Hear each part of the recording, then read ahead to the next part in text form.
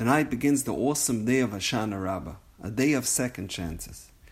Hoshana Rabbah is known as the day of Choisem B'Soy Choisem, the seal within the seal. Yom Kippur was the day of Chasima, the first seal, the day when our fate for the upcoming year was sealed. However, the Sfarim HaKadoshim say that the verdict of Yom Kippur is kept in a drawer in the heavenly court until Hoshana Rabbah. If a person Chas v'Shalom did not receive a favorable judgment on Rosh Hashanah and Yom Kippur, he can still overturn that harsh decree on Hoshana Rabbah before it is permanently filed in the final records for that year. Hence, Choisem B'Soy Choisem. The significance of this day does not have a makar in Talmud Bavli or Yerushalmi. This was discovered later by the Sifra Kabbalah, and its awesome power only became ubiquitous in the last few hundred years. So why was the import and the potency of Hoshana Rabbah only revealed to the later generations? So Rabbi Yaakov Kamenetsky says something incredible.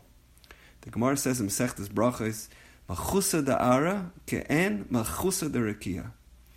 The heavenly court follows the same procedures and protocols as the courts in this world.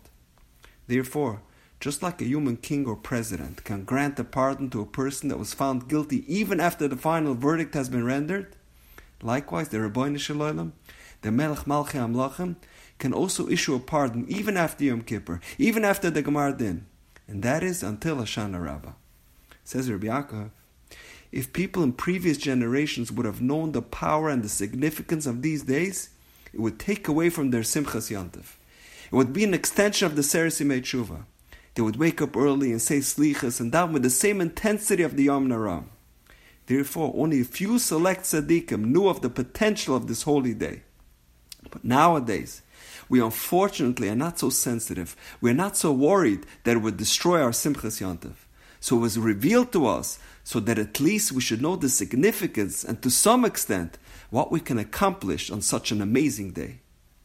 Rabbi Yaakov Emden writes in the Sefer Shar Shemayim that when Adam Arishon was choyte with the Eitz Hadas, Hashem asked him, Ayeka, where are you? Says Rabbi Yaakov Emden, there are 3 times a year when every person has to ask himself, where am I? Wie halt ich auf der Welt? And those 3 times are referenced in the word Ayeka. The Aleph is Aleph Tishrei, Rosh Hashanah. The Yud Kaf is Yom Kippur. And the Hey is on Hoshana Rabbah. 3 times a year, a Yid has to ask himself, where am I up to on my spiritual journey? Hoshana Rabbah is the Shpizn of David HaMelech. The Shulchan Aruch says that on Hoshana Rabbah we are marba b'tefillah. We add additional tefillahs to Shacharis. We complete David HaMelech Sefer Tehillim. So why is this day an auspicious day for tefillah? So there's a famous medrash that says that the Dalad Minim represent the 4 different types of Yidden within Klal Yisrael. The Esrog, which has good taste and pleasant smell, represents the perfectly righteous individual who is knowledgeable in Torah and has good midos. The Lulav, which has taste but no smell, personifies the person that has Torah but lacks fine character. The Hadas, which has pleasant smell but no taste, alludes to the one who has good deeds but no Torah. The Arava represents the Jew who is lacking in both categories, no Torah and no midos. So why is it that on Hoshana Rabbah, on this incredible day, do we highlight the Arava, the lowest level in Klal Yisrael, the person that has absolutely no Torah and no midos? So the Sifra Kabbalah write that the 4 minim represent 4 different parts of the human anatomy.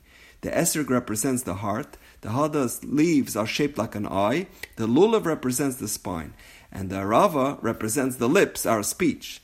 So in Hoshana Rabbah we put away the Esrog, the Lulav and the Hadas, and we focus exclusively on the Arava. And that teaches us the potency of our lips, the mighty power of what can emanate from our mouths. So even though a person that has sunk to the level where he has no Torah, no mitzvahs, no Maasim Tovim, but there's one thing that every Jew has, and that is the koyach of tefillah. Even the person that represents the Arava, the Jew that has absolutely no redeeming qualities, still has one precious and powerful weapon at his disposal, the power of prayer. In these days, we say by davening, Ana Hashem Mashiach. The numerical value of Na is 51. The Mefarshim explain that there are 30 days in Chodesh Elul and 21 days of Rosh Hashanah, Yom Kippur, and Sukkot. Day 51 is Hoshana Rabbah. Ana Hashem Mashiach. Na begematria 51. On day 51, The day of Hoshana Rabbah, that is when the Yeshua happens. That's the apex. That's the pinnacle of all Yom Aram. And that's why it's such an auspicious day for Tefillah. So may Hashem listen to all of our Tefillahs and shower us with all of His blessings.